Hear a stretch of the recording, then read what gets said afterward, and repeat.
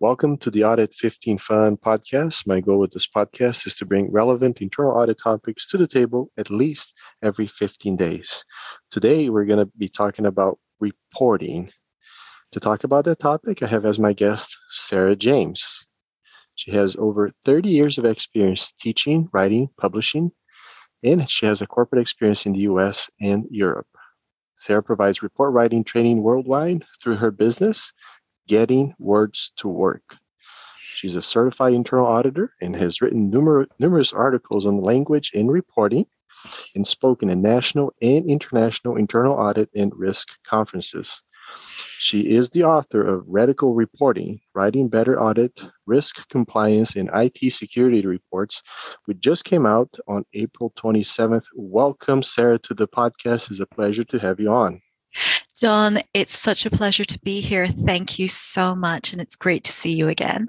All right. Yes, great to see you too. I think this is going to be a really good conversation. I'm looking forward to it. So, I'll start with the neat or a more general question from the beginning, and we'll get to the more complicated ones later on.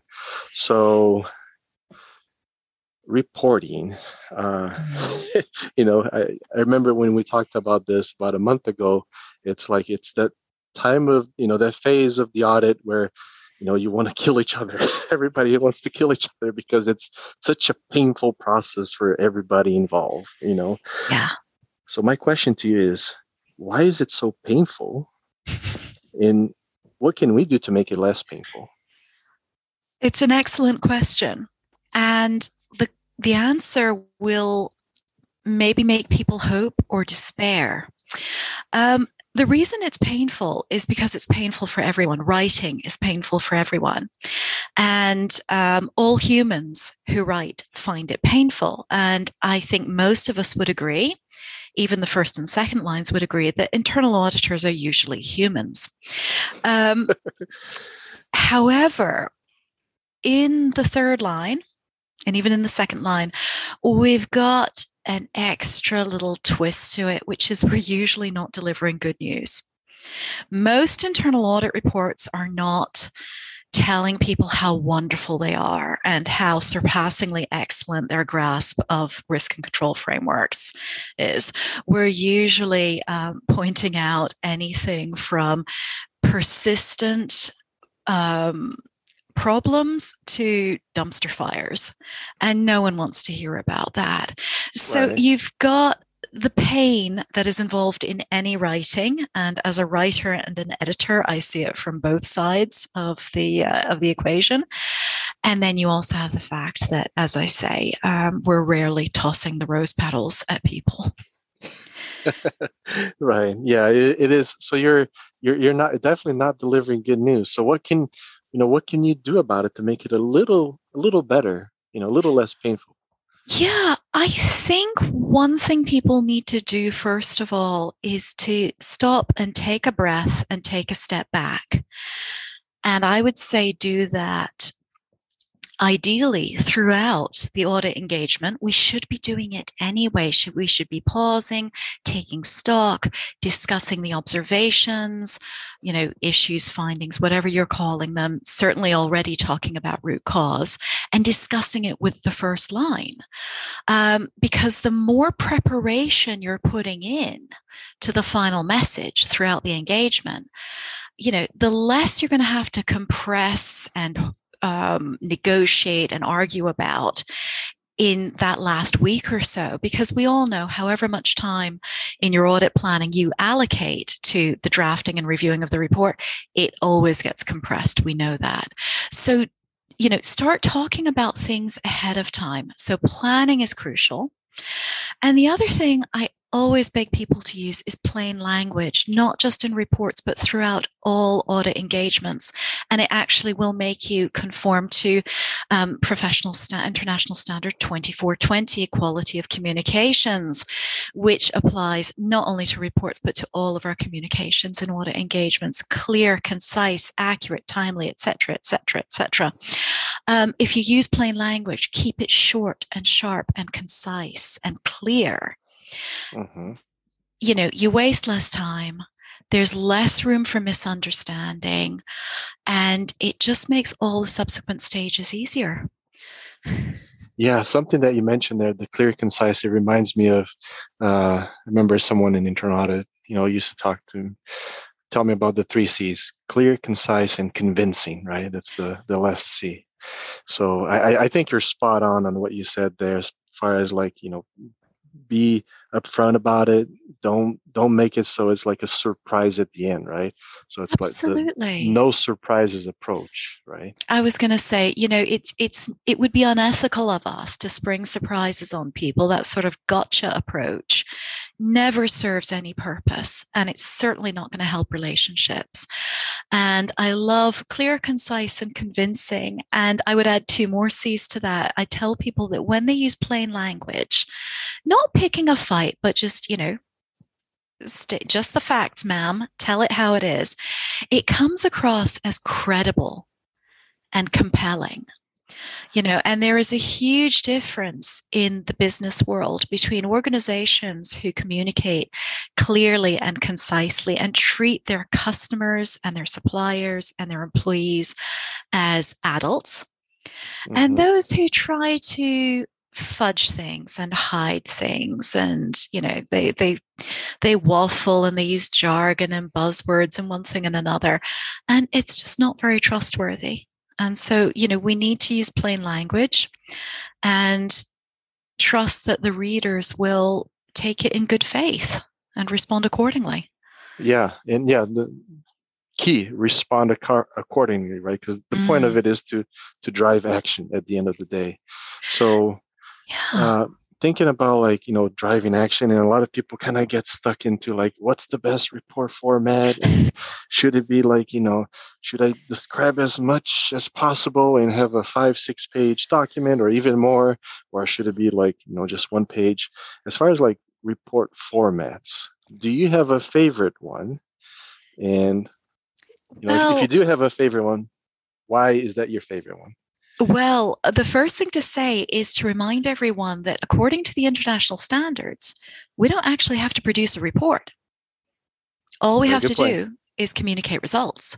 So as I say to people, you can produce a report, or you could do interpretive dance or cave painting, whatever you like, as long as it prompts your readers to take action and improve the risk and control framework in that area. Great. Most people use reports. I have to say my favorite format I've seen so far is email. So those functions, and they are sadly very few, who have dared themselves to actually report what they found simply in the body of a brief email, they get, full marks from me. Definitely. Okay. So just to be clear, because when you said email, some people may think, oh, it's the PDF that's attached to the email. No, we're talking about the body report, of the email. Everything, it's in that email. Yeah, obviously using hyperlinks, for further information. But I say obviously, that's in the functions that I've seen using them. So what do? In the subject heading, they put the title of the audit and the date and the rating. You open up the email, and in the body, they start with the executive summary, and it's just a few sentences, because people's attention spans aren't great nowadays, let's remember. Right. And then they include the top findings or observations, and that's by risk level. Okay, with hyperlinks for more detail. And then they would say, we found some lower level findings and also observations for improvement. Follow the link to see these here. If you want to read about background or scope, go to the link here. Functions who don't have the IT infrastructure to support hyperlinks and things like that, or at least securely, or who maybe can't trust their employees to access things securely, they'll simply put out a summary and say, please let us know if you want any details of anything. So it's not withholding information, it's saying it's here, come and get it if you want it, but this is what is most relevant to Really 90% of you, and the 10% who want all of the detail, we're Mm-hmm. happy to share that separately. But they're not making people plow through pages and pages of text. They're not even making people open attachments and then try to read them, because people are starting to travel again. Right, So right. remember how often people are using handheld devices. Yep. If you know an important audit report is coming out, how much more useful is it to you as a reader to be able to just click open on a secure email and see what you need right there? Yeah, yeah, I think that's very true. And a couple of things come to mind as you're talking about that. First, the everybody's reading stuff on their handheld devices, right? Their Yeah. phone, or I've heard of like board members, they're just looking at the tablet during meetings versus looking at the PowerPoint presentation. And the other thing that comes to mind is I did an advisory project once, and as part of that advisory project, we agree with the client, with the auditee, that instead of like all this formal stuff, we're just going to send emails. And the director of that area was like, "I love it." They like that type of communication. So I think that's not a very conventional way of reporting, Sarah. So, but It's that's not, but I think it's effective if we put ourselves in the reader's shoes. And I think very often we get all caught up in what we want to tell people about how hard we've worked, how much testing we've done, how thorough we've been, every little thing we thought of. And all that is true, but it's not relevant.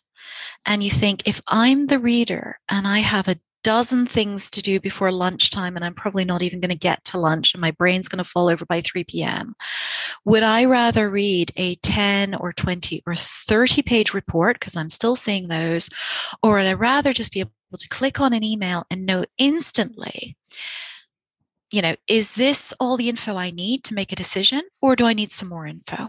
I'm not having to go through extra steps. Very often, auditors, I think we write defensively because, going back to the point I made earlier, we're yeah. not delivering good news. Yeah, yeah, I think you're right. You're right. Absolutely right. All right, switching gears a little bit here. And so the question is, how do you address never ending wordsmithing? And I'll give you a little personal story here Please. before you can answer that. So, as my very first project as an internal auditor, uh, had an in charge. The person would send it wasn't like reporting, but it was like work paper material. So it's stuff Yeah. that I was writing. I'll get back and like several notes, like correct this, correct that. I'm like, okay. So, and I corrected. And second project, different in charge. I don't think I improved a whole lot in my writing between the first and the second, but the second one is like, oh, looks good. I'm like, okay. So I felt more confident. Third one, different in charge again, and it would correct me too. It would send stuff back, and it's like, you need to correct this, and that. So to me, as I was learning that, I was like, okay, I'm trying to adapt my writing to each in Yeah. charge. And okay, I think that can be an approach in internal audit that people take. They can just adapt their writing to the style of whoever is reviewing. But Mm. then the question is, what if that person is someone who, one week they're like, oh, let's write it this way. And then the following week, I don't think this sounds good. Let's change it. So how do you address that one?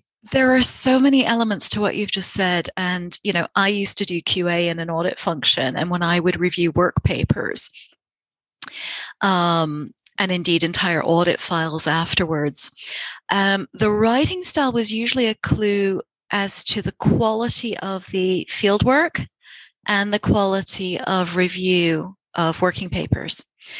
Because the less clear it was, the harder it would have been for anyone to read it, let alone the poor in charge who had to review things.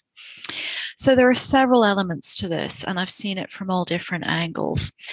I'd say, first of all, what you're talking about with the different styles, it becomes even more complex and risky when you've got these really big audit functions where there could be 7 layers of review, and you get into that process of submitting it to the person above you who asks you to change things. You change it, and then the person above them wants it changed back.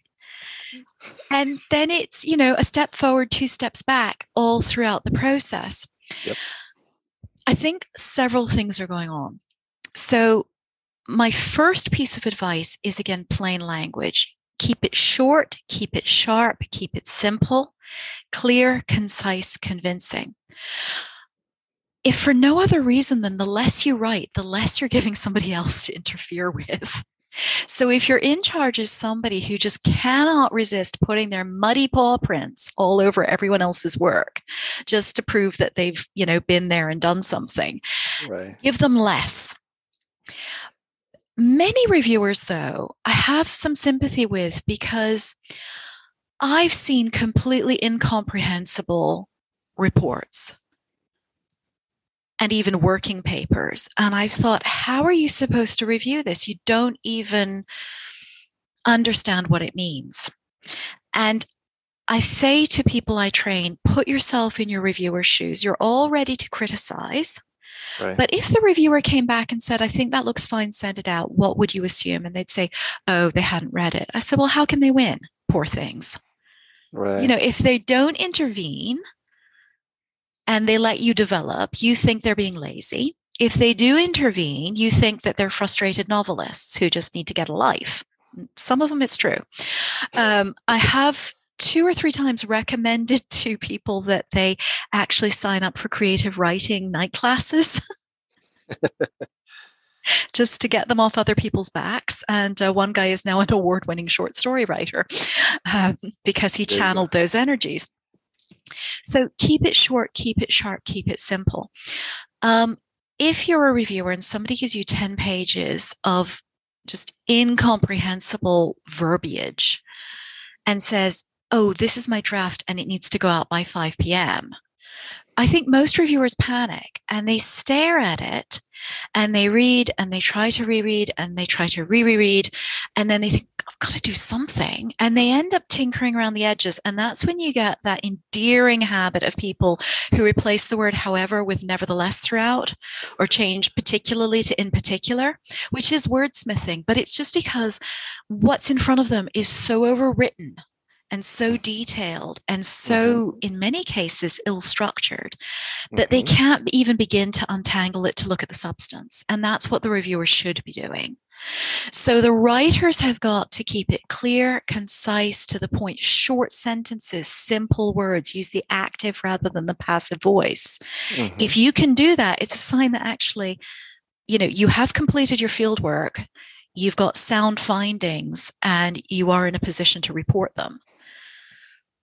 And that then makes it easier for the reviewer to look at it and say something useful, such as, exec summary kind of writes a check that the findings don't cash, or why does the tone change halfway through? Or I think there's too much detail in the exec summary, things like that, rather than, I don't like that word. Yeah. I think you're right about it starts with the work that's being done, not when it gets to the report phase. It has to be well documented, well explained, and concisely explained during field work and when we're getting the work papers done during that phase. And it has to be right from the beginning, and I've done QA where I've said, why is this even a finding? And people start looking shifty, and I say, tell me exactly what the risk is. And they just spew out a load of failed controls. I say, yeah, it's true, but not relevant. Those are lots of things, but they ain't risks. And it's because they've lost sight of risk-based internal auditing about a third of the way through the field work. And I would say over the past 10 years, I've had more and more heads of audit saying to me that it's only when the report gets up to them after 3, 4, 5, 6, 7 layers of review, and they start asking some hard, clear, concise questions, that they're realizing how many gaps there are in the actual field work. And they're having to do backfill. And my view is, draft report stage is way too late for that. So I think a lot of the back and forth and the completely counterproductive, stress-inducing reviewing practices, they either reveal a lot of confusion about the work itself at every level. Or in some cases, I have come across line managers, reviewers who've been badly burned a couple of times by the first line and then try to over control the risk by policing every single word that goes out. And it doesn't actually control the risk, it just increases the turnover in their teams. Exactly. Because I think that's during reporting phase, it's like, okay, should I be applying for other jobs? Well, it is. And I was thinking about what you were saying just now about your, that one in charge does this and another in charge does that. And I've thought about some reviewers I've seen who've said, you must come and, train my team because I have to rewrite everything that they produce. And I say, okay, first thing, you're coming on the training and I'm taking your pen away. Because very often, I would say 90% of the time, if there's excessive wordsmithing, it's really like arguing about wallpaper when the house is not structurally sound. Yes, that's a good analogy. Yeah. So I would also say if you notice the language and if you get hung up on the language, there's already a problem. Yeah. The language should be so clear that you're not even pausing to think, oh, let me look at that excellent turn of phrase that John just produced. How did he encapsulate in so few words the sheer cluelessness of the first line about what ERM really is? If you pause and sort of admire it or puzzle over it, there's a problem. It should just be a direct shot of information to the reader. Yeah. Sheer cluelessness. That's good. So, all right. For those in, when I get some best practices, some tips here from you, for those in a manager position or above, where they're receiving kind of exactly what we were just talking about, but they're receiving the report and they're like, okay, I need to change, and we were talking about this right before we started the episode. Writing skills are one thing, editing skills are another thing. So can you clearly distinguish those for those who are listening? And also, what are some best practices editing skills? Absolutely. Well, I have to start by saying I've got a particular angle on this because I've been a professional writer in 2 languages for over 30 years. And I've also worked in publishing professionally in France, the US, and the UK. So I've got my slant on this. And I would say that the best editors I've worked with are also professional writers. And we see things from both angles. But I've also come across wonderful reviewers in the workplace, people who aren't professional writers, but they are sensitive and thoughtful writers, and that makes them sensitive and thoughtful reviewers. And people who think that editing is rewriting in your own style are missing the point. And an analogy that a lot of professional editors have used for many decades is being a midwife. And they'll say being an editor on a manuscript is like being a midwife. It doesn't matter how hard you work or how much you invest or how close you become, to the author. It's not your baby. And so the first thing I'd say to reviewers is put the pen down or cover up the keyboard. Take a piece of cardboard, I'm not kidding you, and put that over the keyboard. Because if you're reviewing for substance, you want to read the whole thing without being distracted by, oh, there's a typo, and I'd say it this way, and why haven't they started talking about X? Well, maybe X is on page 3 and it belongs there. Read the whole thing, get a sense of the whole. Mm-hmm. And then I think the best thing to do is have a conversation. Ask, don't tell, and listen. As a reviewer of an audit report, be an internal auditor. What is it we're supposed to do? We're supposed to ask good questions and listen to the answers. So ask the writer. Even if you start by saying, I wasn't entirely clear what you meant by this. Can you tell me more about it? That's going to get you further than just plunging in and rewriting it. Because even if a deadline is pressing, it's very high risk to rewrite something that you think is unclear, because that just introduces perhaps a misinterpretation. And we've all seen cases where, the final report that goes out bears no relation to the first draft. Yep. And there can actually be some very serious substantive misunderstandings that arise. And then if audit has to correct that, what does that do in terms of reputation and credibility? So put the pen down and ask, don't tell. The only other thing I'd say is I think reviewers should set very high standards for the quality of the document as it comes in. So writers should use spell check, grammar check, use readability stats, read it out loud. People with dyslexia, get a review buddy, so that the draft that goes to the reviewer doesn't have any what I would call speed bumps for the eyes and the brain. Right. So that you're helping the reviewer do what they want to do, which is review the content. They've got better things to do than pick up on a typo on page 7. There may be typos. We're human. These things happen. But, in the world of publishing, when you're in the editorial process, there will be typos, formatting glitches, things like that.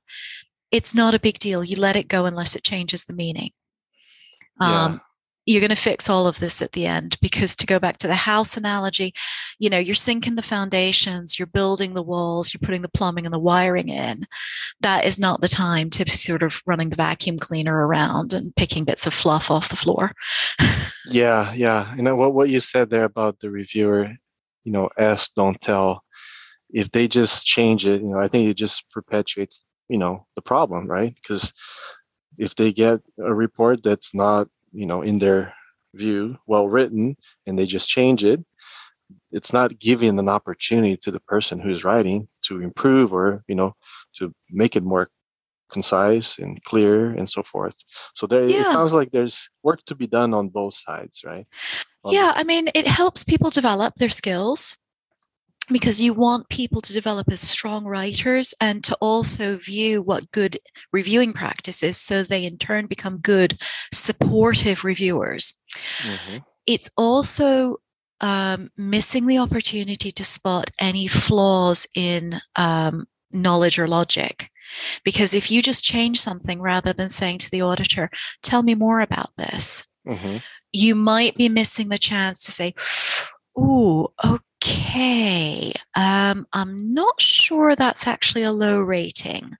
Let's pause and have a look at this. Yeah. You're giving them an opportunity to, think critically as well. So absolutely. Yeah. So just an last question here. Overall suggestion to those who maybe are not still reviewing documents. Maybe they're just more actively writing work papers or writing reports. What is, if you had to just give one last suggestion to those who are in the trenches, what would it be? In the trenches, I think it goes back to conversations. So just as we should be having conversations throughout the audit engagement, no surprises, things like that, bring an element of conversation into the writing. And what I mean by that is read everything you write out loud. That is the single most useful tip. 2 things. First of all, if you know that you'll have to read everything out loud, you're going to write less. Right. You're not going to engage in the lazy old copy and paste. You will be held accountable because you'll have to read it out loud. And when you read it out loud, you'll suddenly hear if anything sounds like, a load of corporate waffle, or if it sounds weak or vague or simply completely illogical. Sometimes we write things down, and because we're in our own heads, we go from A to G, and you read it out loud and you think that's going to make no sense to the poor reader. They're going to think, how did you get to a major regulatory risk from that? Read out loud.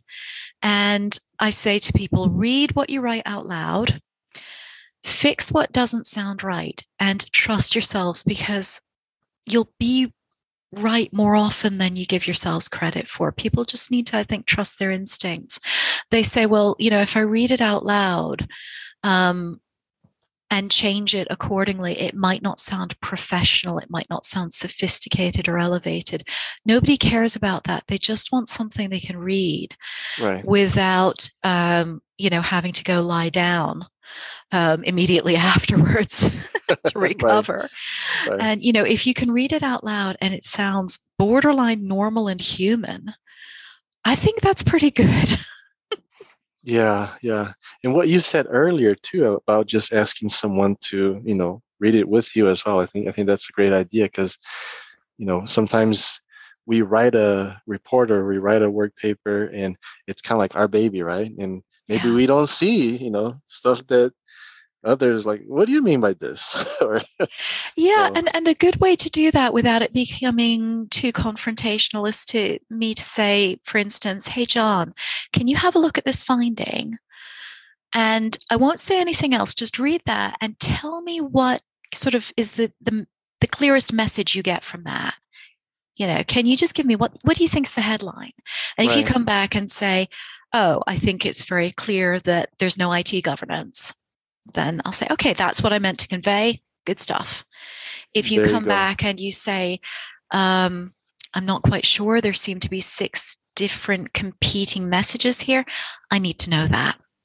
Yeah, great, great, great tip. Appreciate you being on the podcast, Sarah. Thank you so much. For those Thank who, you, John. yes, yes, it's a very, it's always a relevant topic, and it's